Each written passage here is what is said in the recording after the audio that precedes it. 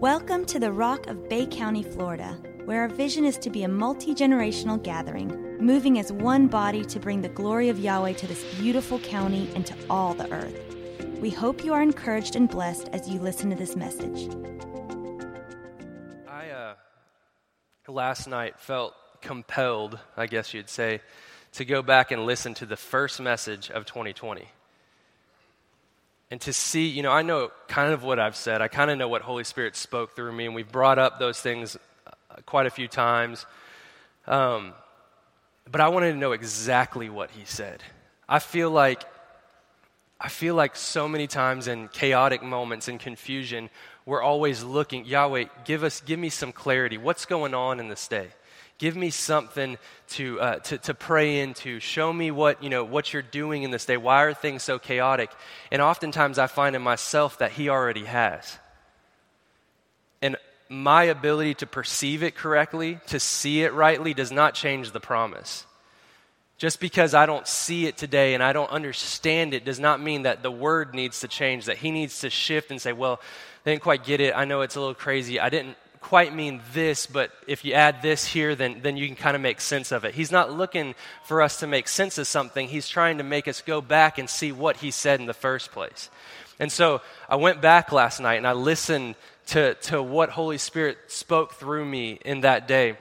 And I want to go back over that. And one of the things that I started with is talking about we don't go from 2019 to 2020. In the kingdom, we go from glory to glory.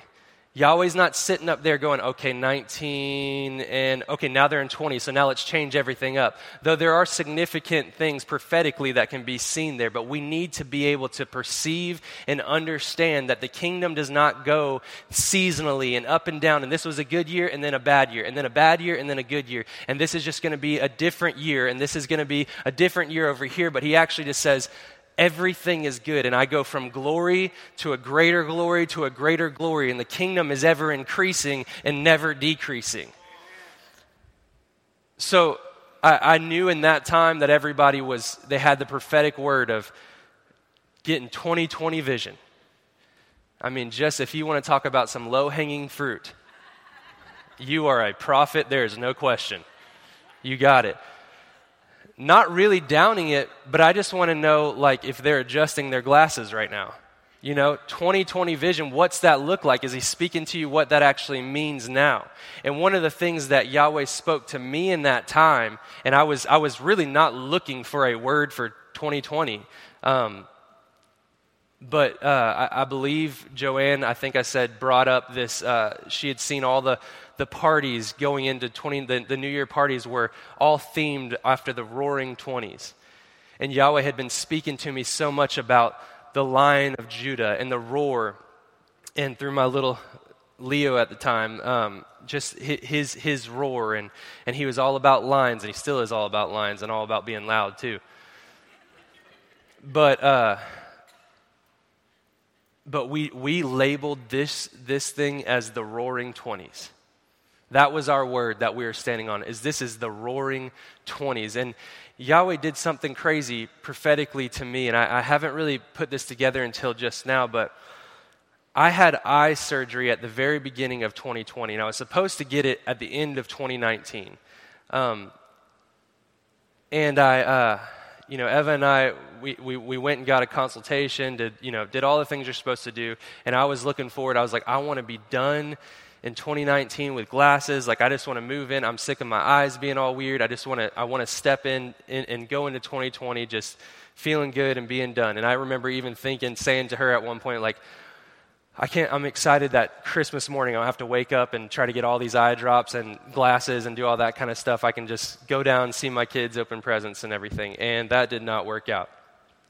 It got pushed to the beginning of 2020, but the surgery I had to get was not just typical LASIK surgery. I might have told you this, if you have a squeamish stomach, go to the bathroom. Remember, they're usable today, so you can, or close your ears, but there's a difference between what I got, which is called PRK, and then what's typical, which is LASIK surgery. And what they do with LASIK surgery is there's this thin, clear membrane over your eye called the epithelium, I believe is how you say it.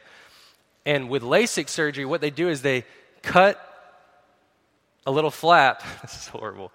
They fold it back, and then they correct the cornea with the laser, and then they fold that flap back over, and you can pretty much see. Zach is squeamish. That's all right. It's understandable, Zach. Yeah. You can pretty much see, perfectly right then. I mean, there might be a little haze, but it's a really quick recovery process. But he told me that because I had a thin cornea or something was different, he needs to do a surgery called PRK. And the thing with PRK is that it's actually a really good surgery in the long run. A lot of pilots, they may get PRK surgery, but the problem with it is that it's a little bit more painful and a lot more recovery time. It takes I think they said about 14 days till you feel a little bit normal, and it takes up to 2 months before you can really feel like you see good. So I wasn't excited about that. But what they do with PRK, and this is going to get even worse, if you didn't like the flap conversation, you're not going to like this one. But what they do with PRK is they actually scrape the epithelium off, completely gone. Has to be a completely gone, ripped away lens. And they actually put bandages that are just contact lenses over your eyes until that grows back. I believe that what Yahweh was giving me in that time is a prophetic gesture of saying, in 2020, you cannot look through the same lens. I'm not going to allow you to even have a remnant of what it used to look like. You're not going to be able to see things the same way that everybody else sees them, because you're going to have a completely different lens in which to view them from. And from that, he gave us the Roaring Twenties. The Roaring Twenties.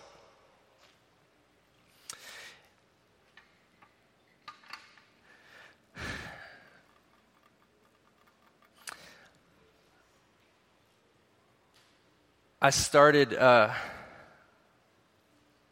then went to this story that y'all have heard me speak so many times about, well, I think only twice, so give me a break, but about the lion that's in captivity. You all know this story. I'll be quick, but that this wealthy philanthropist purchased this lion from the San Diego Zoo because he went there to make an investment, instead seeing this wild animal locked in a cage going 8 steps to the left, 8 steps to the right, 8 steps to the left, 8 steps to the right. He just decided he wanted to buy that lion, fly him to the African savannah, and watch him be released and free him, and paid a huge price to do that.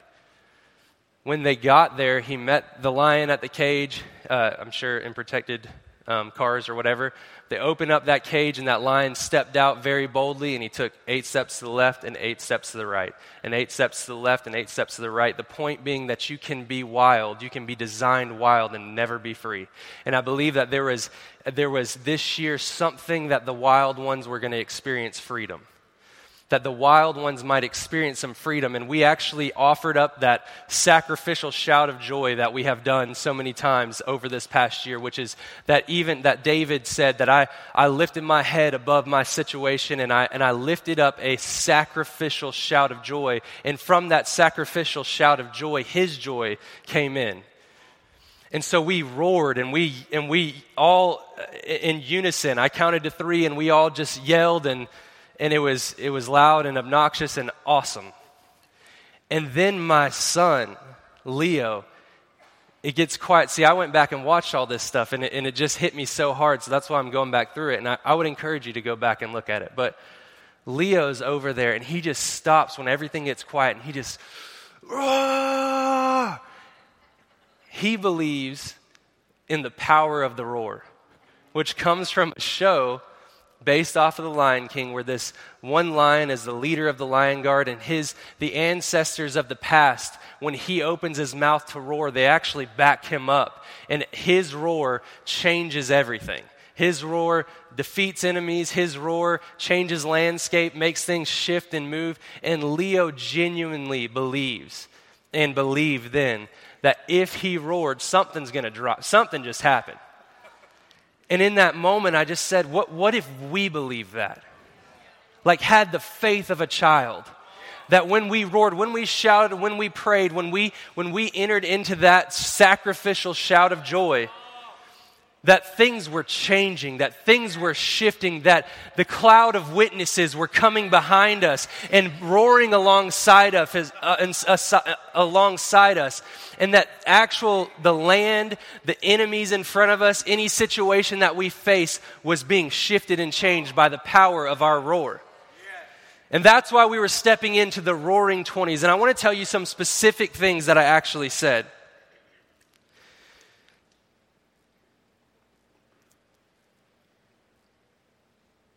I said, this will be the greatest year of our lives.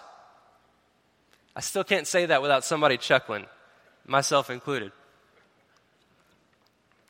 And that's what I've said multiple times since. I've said, this will be the greatest year of our lives. This will be the greatest year of our lives. But I didn't add on what I said that day, which was this. This will be the greatest year of our lives. But it's going to cause us, in fact, force us to change the way that we think, for the kingdom is at hand.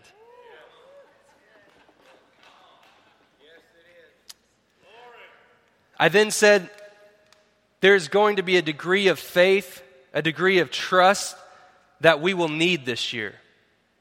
It's not that we will be absent of circumstances. It's that we were designed, created to be more than overcomers. I said, I believe that we are going to be baptized into the Roaring Twenties. I didn't know why I said that. I believe that we're going to have to be baptized into the Roaring Twenties, completely submerged into the Roaring Twenties.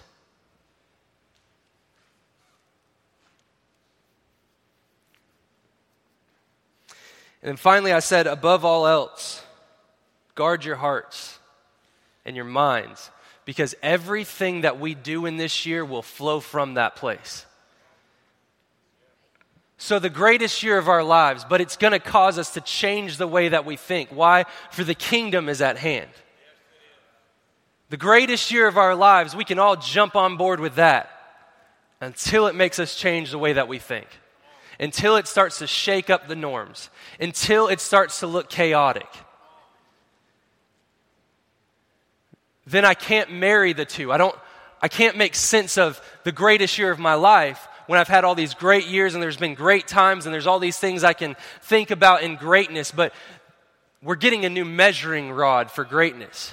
And it's starting to look like, is there an influence of the kingdom starting to permeate the earth in a different way than it ever has? Is there a greater degree of presence in my life, in the lives that are around me, in the land that's around me? Are things shifting? Do they look different than they did yesterday? And it starts to look really great. Things start to fall into place. So I said, it's going to be the greatest year of our lives, yet that's never been a more chaotic year that I can think of. Even in modern history, there hasn't been this kind of a year, except for one year that my great prophetic, amazing friend Alicia reminded us of in the Call of the Wild meeting. That year was 1920, the start of the Roaring Twenties. Coming off of World War I, our economy was in shambles. We were at the tail end of the Spanish flu, which is still the most deadly pandemic that's ever hit the nation, the world.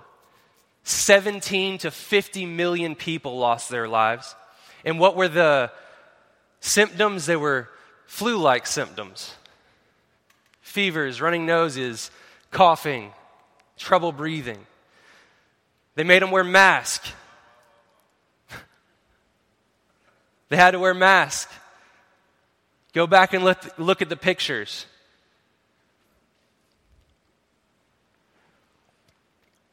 $17 to 50 million people lost their lives, and some people argue that it was more like 100 to 150 million people lost their lives. The country, this is 1920, the Roaring Twenties that we all know it to be. Prohibition is introduced, and gangs and mobs take over the country and cities to the degree that there is the worst crime and violence this nation has just about ever seen outside of war.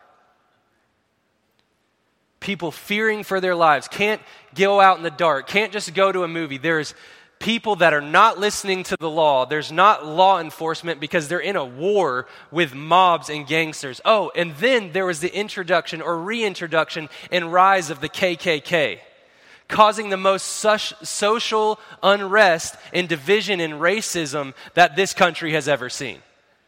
That, my friends, was 1920. And Alicia's point was that if we are not able as kingdom sons and daughters to see with kingdom eyes and to see what Yahweh's actually doing in a day like this, history just repeats itself. Now that in the natural produced and made way for the Roaring Twenties, which is some of the greatest economic growth and some of the greatest growth in technology and changes in our history and everything else that this world has ever seen or this nation has ever seen. And I believe that what is taking place right now and what we have walked through, what we are going through right now, is making way for the Roaring Twenties, because the Roaring Twenties is not 1920. It's not just 2020.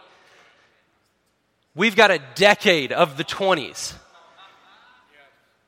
And how we respond today and how we are able to see today will determine what roar you're hearing in the 20s.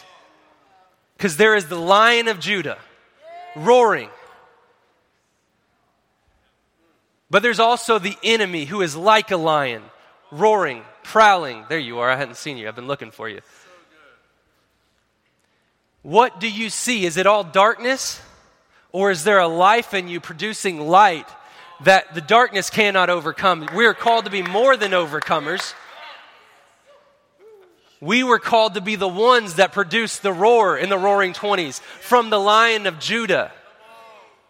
And there are people right now acting like this is the worst year that has ever happened. It's why we chuckle. It's why there's a meme after meme and joke after joke about the 20s and 1920 or 2020 being the worst year ever.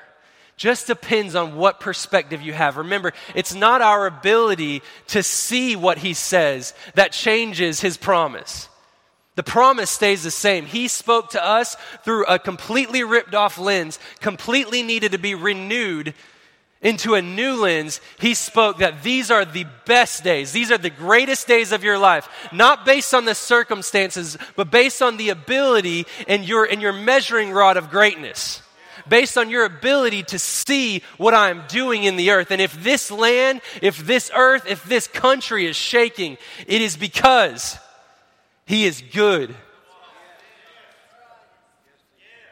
Because he is good. And his mercies endure forever. Forever. So even when we don't quite see it yet, guess what? We're entering into the fall of 2020. I think that there's so much prophetic significance for kingdom sons and daughters in this last bit of 2020 that will determine in your heart how you see the rest of the 20s, how you see them roaring. Which way, against you or for you? Are you with the roar?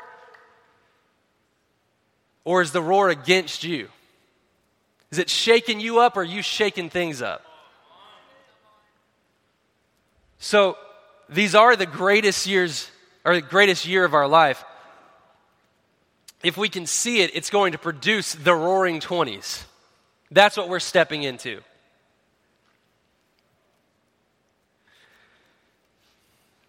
And see, I'm getting dripped on right now. You might be too. This is the thing I was talking about. We have to get these coverings fixed. They've started to. We're in.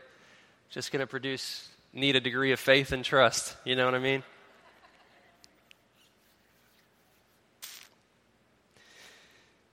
It's going to cause us to change the way that we think, for the kingdom is at hand. The kingdom is at hand. Seek ye first the kingdom and his righteousness, and all of these other things will be added to you.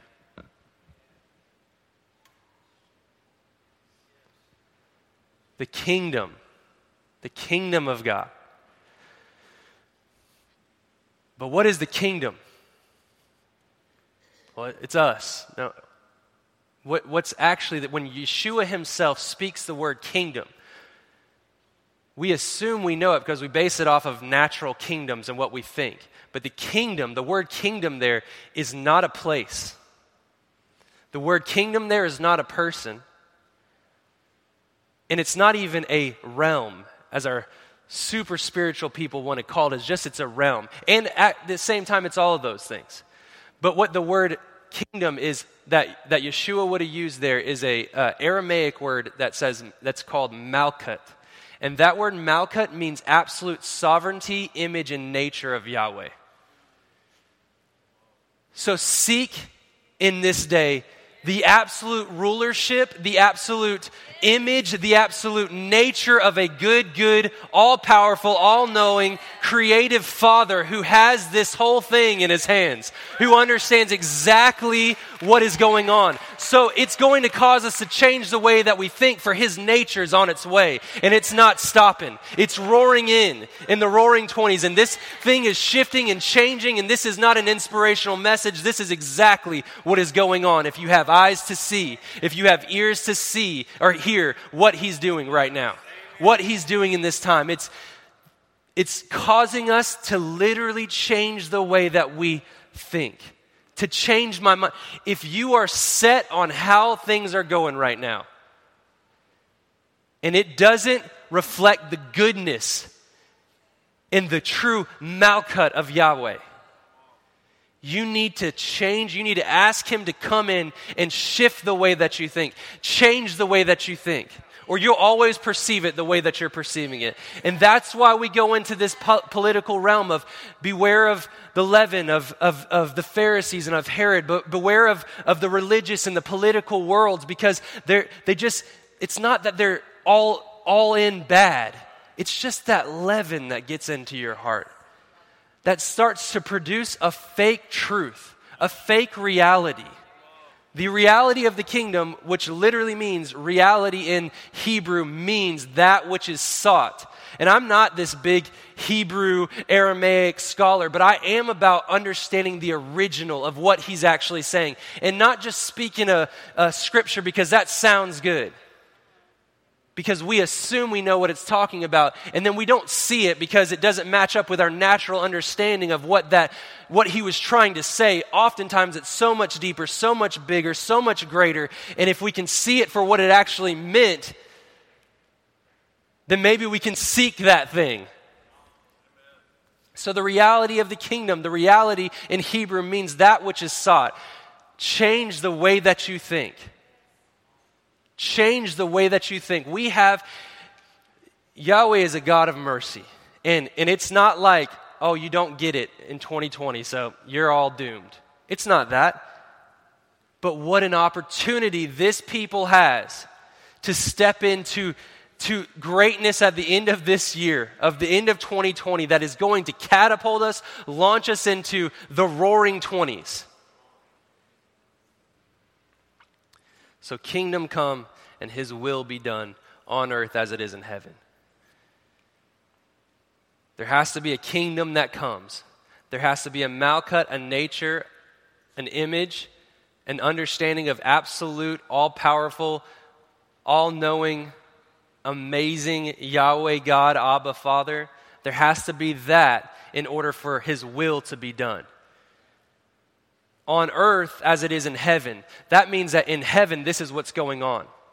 The realm of heaven, his kingdom, who he is, has come into a degree that produces his will. And what the Bible is saying, what Yeshua is telling us there, is that we need to pray into the fact that we need this goodness and this glory and this image to show forth here so that his will can be done. We are those vessels. We are the gateway. Lift up your heads, O you gates. Be lifted up, you everlasting doors, so that the King of glory can come in. So what's his kingdom and his will looking like? It's the King of glory, the light coming forth through us who are convinced that there's a good Father, and are convinced that even though all these people are telling us to act and to react and to do something, and Yahweh speaks to us and says, son, daughter, wait.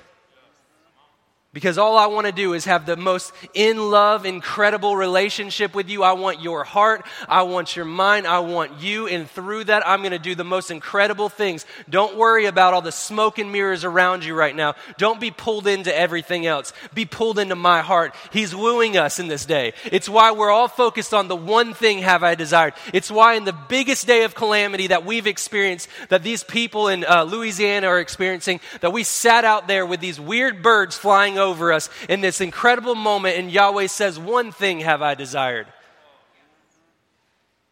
And in the midst of chaos, if you can just get back to the one thing have I desired, your heart, then all this other junk just does not make sense anymore. Well, he's a God of order. We got to focus on the order. We need to vote the right person in, and so that everything can change. Listen, as an American, go vote. As a kingdom son and daughter, know that it doesn't matter if it's Joe Biden or Donald Trump in that office. You being on fire with a presence that is absolutely tangible changes everything. It is not them. It is not them, though we've given them that place. It's time for kingdom sons and daughters to rise up and realize you have the authority. You are the Malkut. He says, the Bible tells us the kingdom of God is within us. So his nature, his image, his absolute authority and rule lies within you. And we better start acting like it. So like I said, vote on November 3rd. Do it. I'm going to do it. I think it's important. But at the end of the day, if who I wanted to win doesn't win, I'm not going to cry like a little baby, because I also know that the king of absolute authority is still seated on the throne, and there ain't no vote with that one. So vote, but please vote in peace. And don't get caught up in the swirl of all this junk that's going on right now. Change the way that you think. The kingdom is at hand. And he started that with this people right here that are still sitting in the remnants of a hurricane.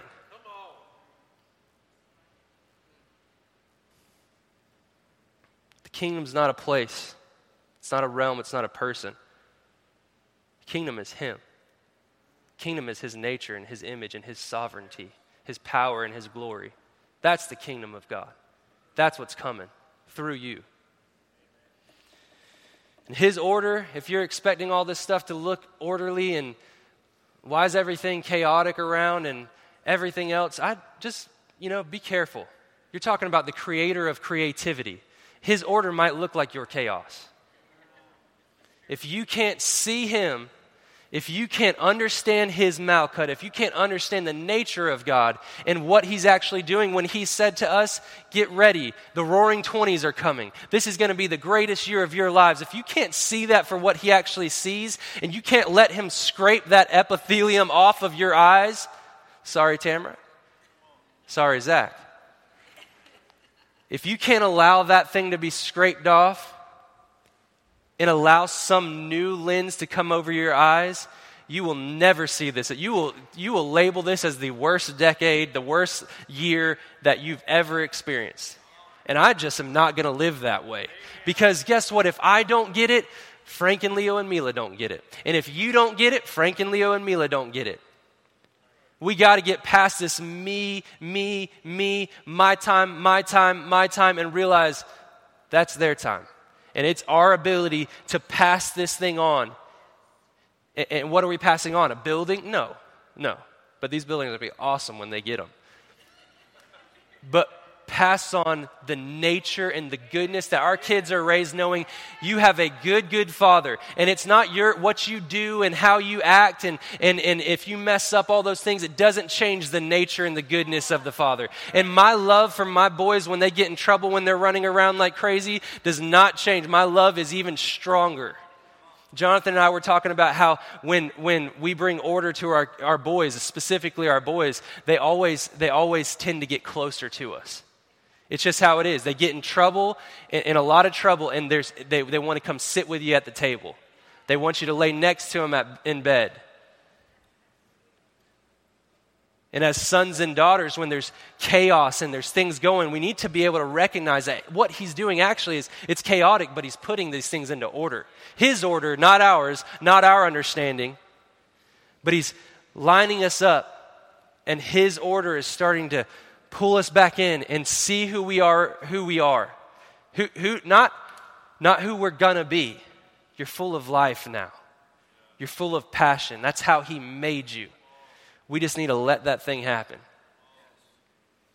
We just need to let it happen. We just need to let him move. And so I'm going to step in here to something that's been on my heart, and I believe that I'll be fairly quick on this. We're not outside, so my rule about an hour doesn't apply anymore. Sorry. The pros and cons, you know what I mean? What'd you say? Pros and pros, there you go. I might as well be standing outside right now. I'm getting just hit by the rain. It's good. It's a blessing. Caroline, right? Well, she's not here. She told me about the rain whenever it rained the other day when we were talking about the memorial stone being blessing, the evidence of his blessing. Such a cool moment. That moment was reminiscent of the birds flying over us that day. All right, I'm going to start Revelation 1:12 out of the Passion Translation.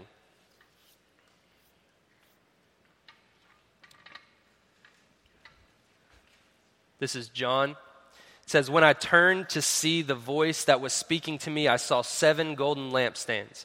And walking among the lampstands, I saw someone like a son of man wearing a full-length robe with a golden sash over his chest. His head and his hair were white like wool, white as glistening snow. And his eyes were like flames of fire. His feet were gleaming like bright metal, as though they were glowing in a fire. And his voice was like the roar of many rushing waters. In his right hand he held 7 stars, and out of his mouth was a sharp double-edged sword. And his face was shining like the brightness of the blinding sun. When I saw him, I fell down at his feet as good as dead. But he laid his right hand on me, and I heard his reassuring voice saying, 'Don't yield to fear.'" Can you see it in this day? Don't yield to fear. "I am the beginning and I am the end, the living one. I was dead, but now look, I am alive forever and ever. And I hold the keys that unlock death and the unseen world. Now I want you to write what you have seen, what is and what will be after the things that I reveal to you. The mystery of the lampstands and the 7 stars is this. The 7 lampstands are the 7 churches, and the 7 stars in my right hand are the 7 messengers of the 7 churches." So now we're in 2 verse 1. That was a build up to this. "Write the following to the messenger of the congregation in Ephesus. For these are the words of the one who holds the 7 stars firmly in his right hand, who walks among the 7 golden lampstands. I know all of you. I know all that you've done for me. You have worked hard and persevered. I know that you don't tolerate evil.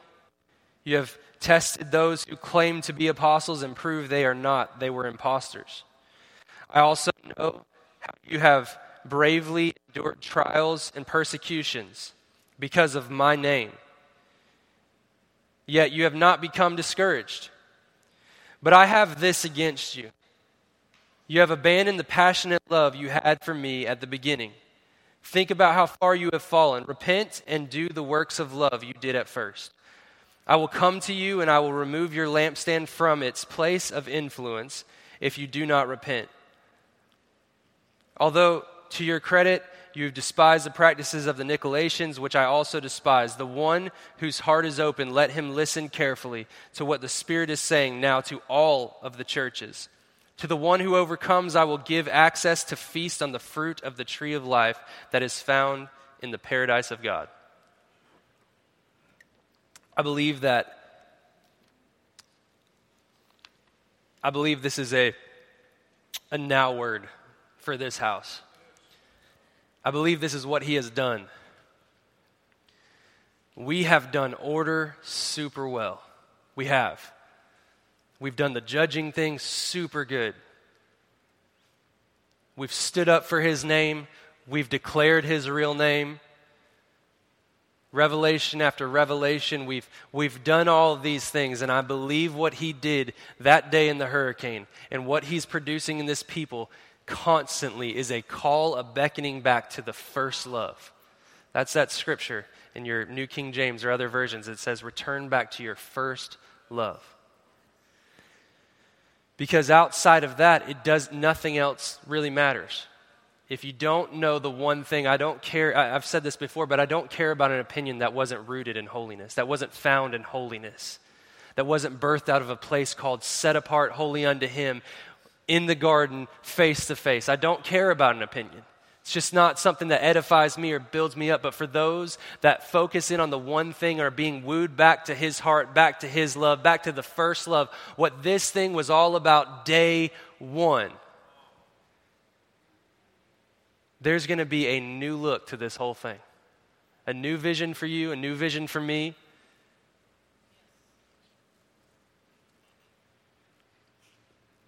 How important was it to Yeshua? He said he referred to the churches as lampstands, golden lampstands. Golden lampstands were used by the Levitical priests when they would go into the tabernacle. They would light those things so that they could share bread in the dark. Two things which are referred to as Yeshua. Yeshua says, I'm the bread of life. If anyone comes to me, he will never be hungry. Whoever believes in me will never go thirsty. And then as we said earlier this morning, that I am the life, or that he is the life, in him is life, and that life is the light to all mankind. Darkness cannot quench, cannot overcome that light. So he is the light and he is the bread. And he's referring in this time to lampstands as the churches, which he also says in here is a place of influence. It is so vital and so important to Yeshua, I believe. It is so vital and important to Yahweh, to Abba, that we understand the love thing, the relationship thing. So vital that he says, if not like how we always try to read it, because you got to have the right lens. I always read that. If you don't repent, I'm taking your lampstand away from you. Is that how he's saying it, or is he saying like, hey, if you can't see this, if you're not going to change the way that you think, I don't want that to represent me to the earth. I no longer need to have you as an influencer in the kingdom, because this is what it's all about. And just because you have the order, he commended them in the beginning. You are great at all of these things, but I do have this one thing against you, which is the one thing that you need to return back to your first love. And so I truly feel this call, this beckoning back for this house. Why? Because his church is a place of influence. This tribe is meant to be a place of influence. This tribe has got to change the way that we think, for the kingdom is at hand. And I believe he's beckoning us back to this love thing. Sounds all wishy-washy, whatever, if you don't see it. But Yeshua saw it as the most important thing. What are the greatest commandments? I'll give you two. Love your God with all your heart, soul, everything within you, and also love your neighbor. We've gotten one of them wrong because the neighbor thing's not working out today. So maybe he's calling us back to the first love. Because through that first love, we're going to show a new love to this entire culture. And we're going to become a lampstand, a church. I agree with everybody. Church is declaring the church age is over, and it's church, church, church. And this millennial culture is fed up and done with church. I mean, just done with it. Sick of it. It's been faked for too long. It's been just order and this and this and this and this. And if you don't have this, you're always a little bit off. And even when you do have this, you're still a little bit off, because I need to be able to kind of make that fear thing come in you so that I can control the way that you think. And he's telling us to change the way that we think, because I want a new blueprint, a new wineskin for this entire thing. Because from the new church, from the kingdom, from tribes coming together, it's going to start to permeate the county, permeate the state, permeate the nation, and permeate the world, until the goodness and the kindness of Yahweh, till the malkut of Yahweh covers the earth like the waters cover the sea. That, my friends, being the whole purpose. We host him. we're a lampstand. We host the presence. We host the light. Our problem is we've been confused to think we're supposed to host an opinion. that we got to be right about every current event. And we have to make a stand. It's why he has pulled this people and this tribe into waiting. Can you see how contrary that word is to what's going on today? It's so contrary.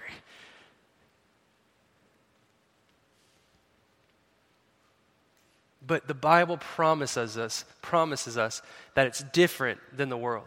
Waiting in the world, when you have to wait, your strength's going to go down. It's going to get you a little weaker, a little more frustrated, a little bit agitated. But in the Bible, in biblical order, in his order, says that if you will wait on the Lord, I will renew your strength. You will mount up on wings like eagles. You'll run and never grow weary. We got to see that there's a different promise. You can subscribe to this world or you can subscribe to his world. And my friends, and I believe that this tribe is subscribing to his world and his rule, his Malkut. And I've been so moved by this, and we talked a little bit about this too, and I'm closing soon, but we talked about this in our Call to the Wild meeting just recently, and it's what's the gauge? I'm just going to tell it how it happened, because I came in 2 weeks ago kind of trying to decide, like, with all this stuff, guys, like, do y'all want to still do this? I mean, I know we got kids starting school, and, you know, and so, like, I just want to know if it's important to you, and Mr. Shiloh over here quickly didn't correct me, but he corrected my thing. He changed the way that I think. Let's say it that way. He started to talk about, we were like, you know, we've declared this is the greatest year of our lives and this, that, and the other. And he goes, well, let me just tell you something. I want this. Because this is this is the greatest year of my life. Why? Because he's so much more real to me than he's ever been before. I can feel him in this day like I've never felt him before. He speaks to me in a different way than he's ever spoken to me before. I'm more alive today than I ever have been before. So let me tell you, this is the greatest day of my life. This is the greatest year of my life. And from that word, we started to talk about a new measuring rod for success, for greatness. Emily Grammer told me I could share this story, so I'm going to share it. Sweetest girl in the entire world. And I love Emily. We all love Emily. She was about to be leaving soon, and she came to me from one of these Call the Wild meetings, and she came with tears in her eyes, and I was like, "What's wrong?" She was like, "Well, it's not that something's wrong, everything's right, and I feel like I want you to baptize me." So what did I say? We're going to be baptized into the Roaring Twenties. And so she came up to me and she said, I feel like I need to be baptized. And I said the religious thing that most people say, well, haven't you been baptized before? And instead of trying to go, tell me like the theology behind that, and am I allowed to get baptized again? I did when I was a kid, but like, am I allowed to get baptized again? Is Yahweh going to not like me? Did it not stick the first time? For a lot of people, it didn't stick the first time, so maybe keep getting baptized. But I asked her this thing. I said, why do you feel you need to get baptized? And this was her response. This was it. Because he's more real today than he was yesterday. I feel such an authentic presence that I've never felt in my life. I feel him so strongly that I feel like the only way to respond is to almost get my salvation back. Like it is as if I never even had it. It's that real. It's so different that I just feel like I need to respond by being baptized. Will you baptize me? And I said, absolutely. 100% I'll do that. And she said, well, I want to be baptized in living water. You've been speaking about living water and how in Hebraic culture, it wasn't just stagnant water, stagnant pools. It had to be water that was living, a spring or a river or whatever it might be. It had to be living water. So she wanted to maybe try the Gulf or a river. And at the time, we only had a certain amount of time before she was going to go off, and she wanted to get it done before she left.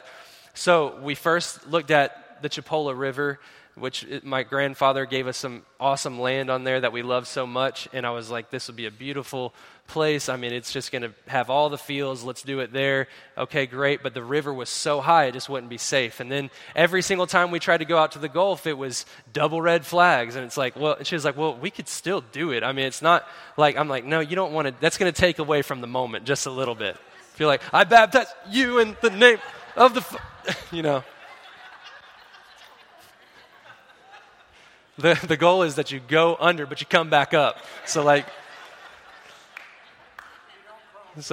not do that. So she's just like, I really want to do that.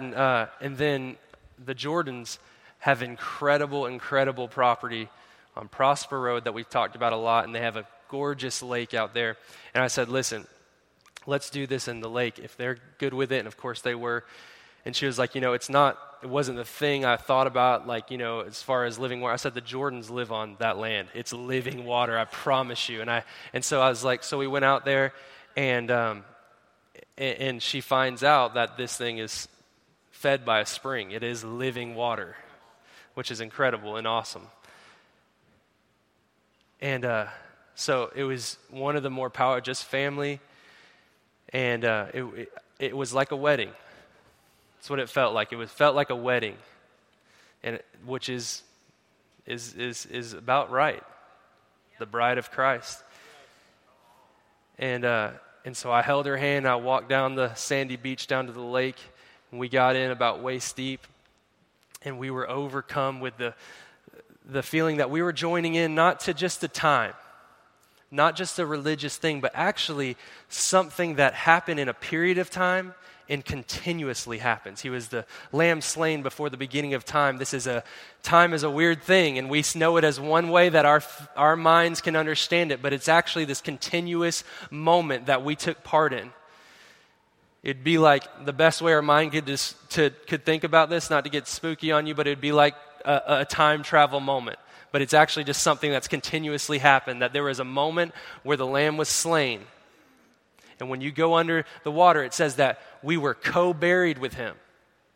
Not as a demonstration, but we're co-buried with him. And when we come out of that water, we are co-resurrected with him, that we are tapping into that same spirit in that same moment. And when she came out of that water, we were both in tears, and I just told her, I believe that you're the first fruits of what's going to come to this tribe.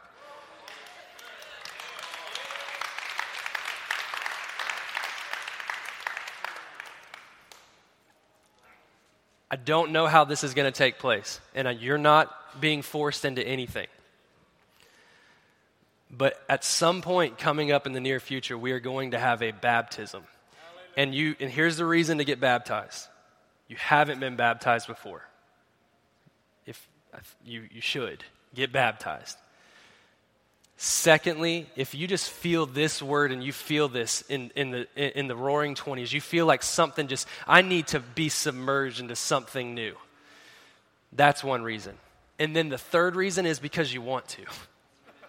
If you just want to, if you don't really know, but you just want to respond in some way, stop with the religious thinking of that Yahweh is going to be mad because this is the 7th time you got baptized, and I got baptized in the wrong name, and now I'm going to get baptized in the right name. And it's not about that. This is being baptized into the Roaring Twenties. This is scraping a lens off that you've carried for so long, and we are going to baptize this tribe into the Roaring Twenties. And so I don't know what that's going to look like, and I don't have a plan for that, but I'm going to tell you it's happening, and I would pray into that. I would let Holy Spirit speak to you about that. Let's get the musicians back up here. Everybody good?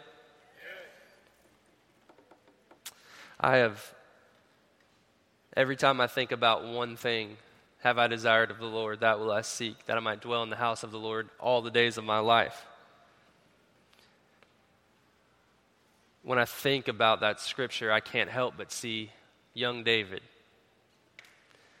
The song, I asked them to sing this, I think this week, whatever, but they've got it this week, and and they've been singing it, so I've been listening, and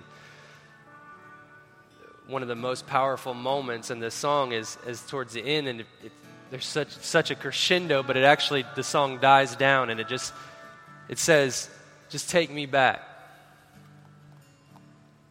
to where I was young. Let me get the words so I know for sure. Thank you. So take me back to the beginning, when I was young, running through the fields with you. And I just think about David, young David in that day. And knowing David in that day, it was not really a thing where you just walked in relationship with Yahweh. There was a priesthood and the tabernacles, and a little boy in the field having a relationship with a mighty God was outside of the norm. And if he spoke that theology or told that to other people, they would say, you're out of order and you're wrong. But David found him in a field. The simplest form. He didn't go by all the rules. He didn't do everything that, he didn't go to the priest and all that. He found the heart of the Father in the field, and the rest of his life, he was after that heart. And Yahweh saw it from that day.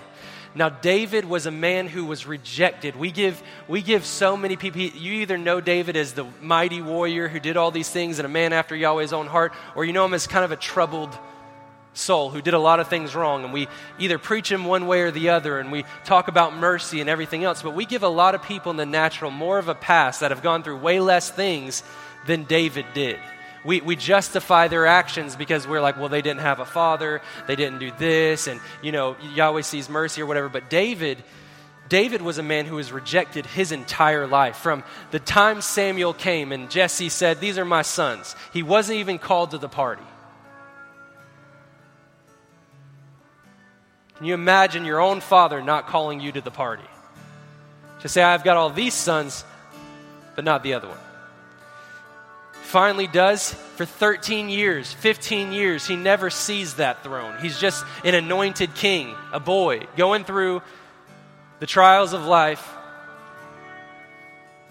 And you have to know that in every moment when he's trying to figure this thing out, how this whole thing makes sense, he's got to be singing to himself and thinking to himself, take me back to that day. All I want is to walk in those fields with you again. When David offers up that sacrificial shout of joy, he obviously was in a moment where he needed to offer up a sacrificial shout of joy. When David was in a moment where he said, I put my ephod on and I separated myself from those things swirling around me. When David spoke to his soul multiple times in Scripture, he says, quiet my soul, my hope is in the Lord. Give praise and honor to Yahweh, my hope is in him. He's always speaking to his soul. Bless the Lord, O my soul. You find multiple Psalms where he's saying, speaking to that soul, speaking to his situation. And after that, he doesn't go, because you are a good boy, because even though you did wrong, it's okay. That's not who you are. You're a man after Yahweh's own heart. That's who you are. He doesn't talk about himself.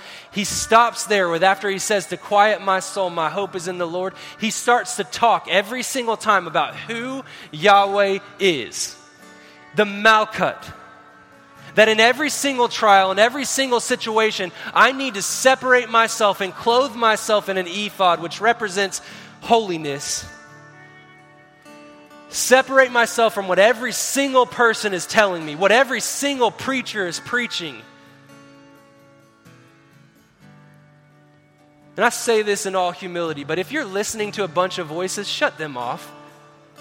I'm not saying that because I'm the word to you. No, Yahweh is the word to you. But you're a part of this tribe. And people don't have, the other preachers who might be able to speak a great word and might be able to preach my socks off, a lot of them could, does not have the word for this house and this tribe. So I'm telling you that if you're joined to this tribe, listen to my voice and go back to some of these things. Go back to the promise of 2020 and say, I'm joined to that word. Otherwise, not because I care about any kind of control or any kind of word. That's why Yahweh put me in this place. I don't have that in my body. The reason I say that is because if not, you're going to find yourself here, there, and everywhere, never knowing. I'm going to have to preach an inspirational message to you to get you up off the floor every single time. Just because it's good doesn't mean it's for you. And I just implore you to lock in with this tribe and lock into what Yahweh's doing, because he's doing something unreal here. He is doing something that's incredible. Look around you.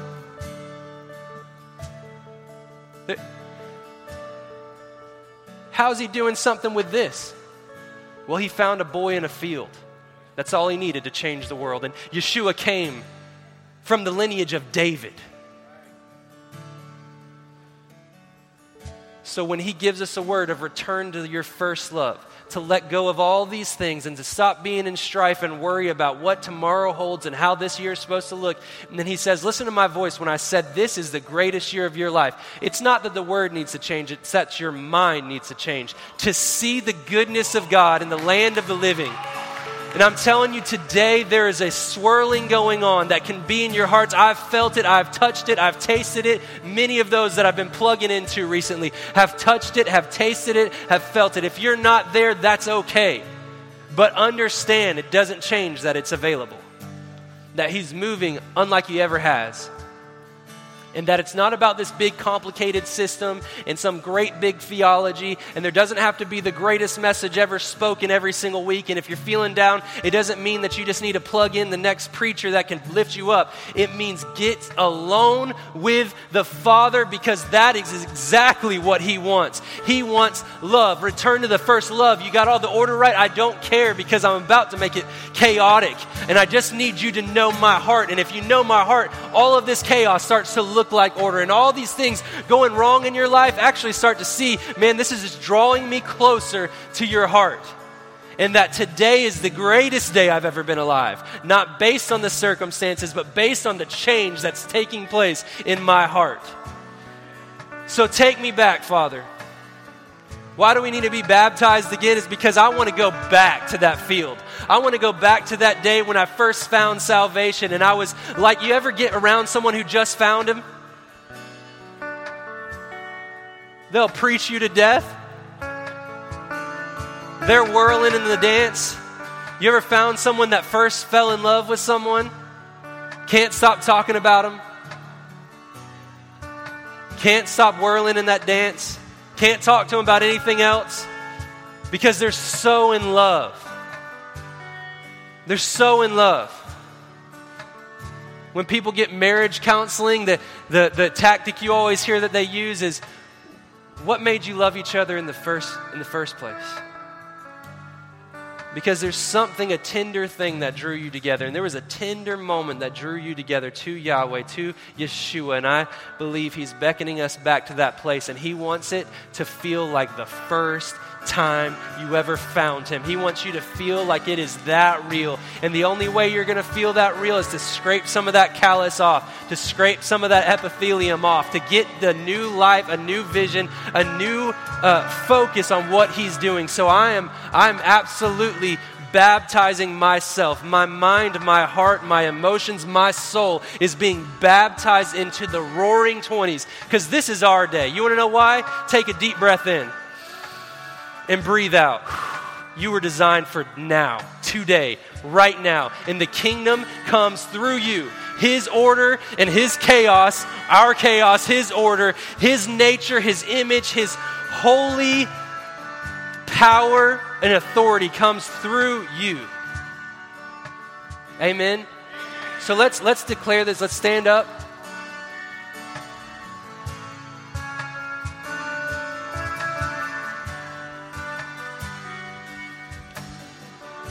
I'm going to receive your tithe and offering, but when you come up and give, I just ask you, go back to your seat and just sing this a few times. You don't have to stay the whole time. Remember, we're going to have a basket back there for gifts if you want to give into the hurricane relief thing. And you can sing this as long as you feel and then go out. But I just implore you, come give and then go get seated for a moment. Go get seated, stand up, raise your hands, whatever you got to do. And just sing this. Yahweh, take me back to the beginning. When I was young, running through the fields with you. Amen? All right, I'm ready to receive. Guys, y'all can go.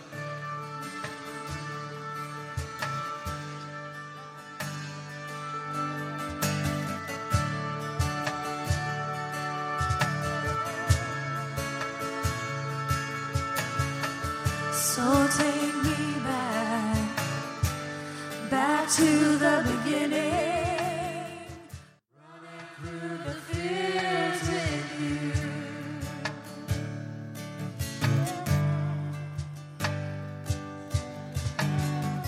We receive it, Yahweh. First love, first love. Make us tender, make us like children, Father. I ask that you just take this word and let it sit in the hearts of everyone today. Your word, not my word. Let it touch the heart of everyone here to realize that they were designed this way, to be wild, but to also be free. That they were designed to be able to change the way that they think. That they're laying into you, that they're leaning into you with a greater degree of trust and a greater degree of faith as everything else around them swirls. They know that in your, right close, eye to eye, face to face with you is where they need to be, where we need to be, next to your heart. Just let us be found in that field. Let that desire start to build and the flames start to grow. Let that be all we care about. Put everything else aside, opinions, beliefs, just you, Yahweh. We receive that today. We love you and we bless you. I bless you. Declare you're going to have a great week and that you're going to feel His presence in a greater degree than you've ever felt, which makes it the greatest days of your life. Amen. Amen.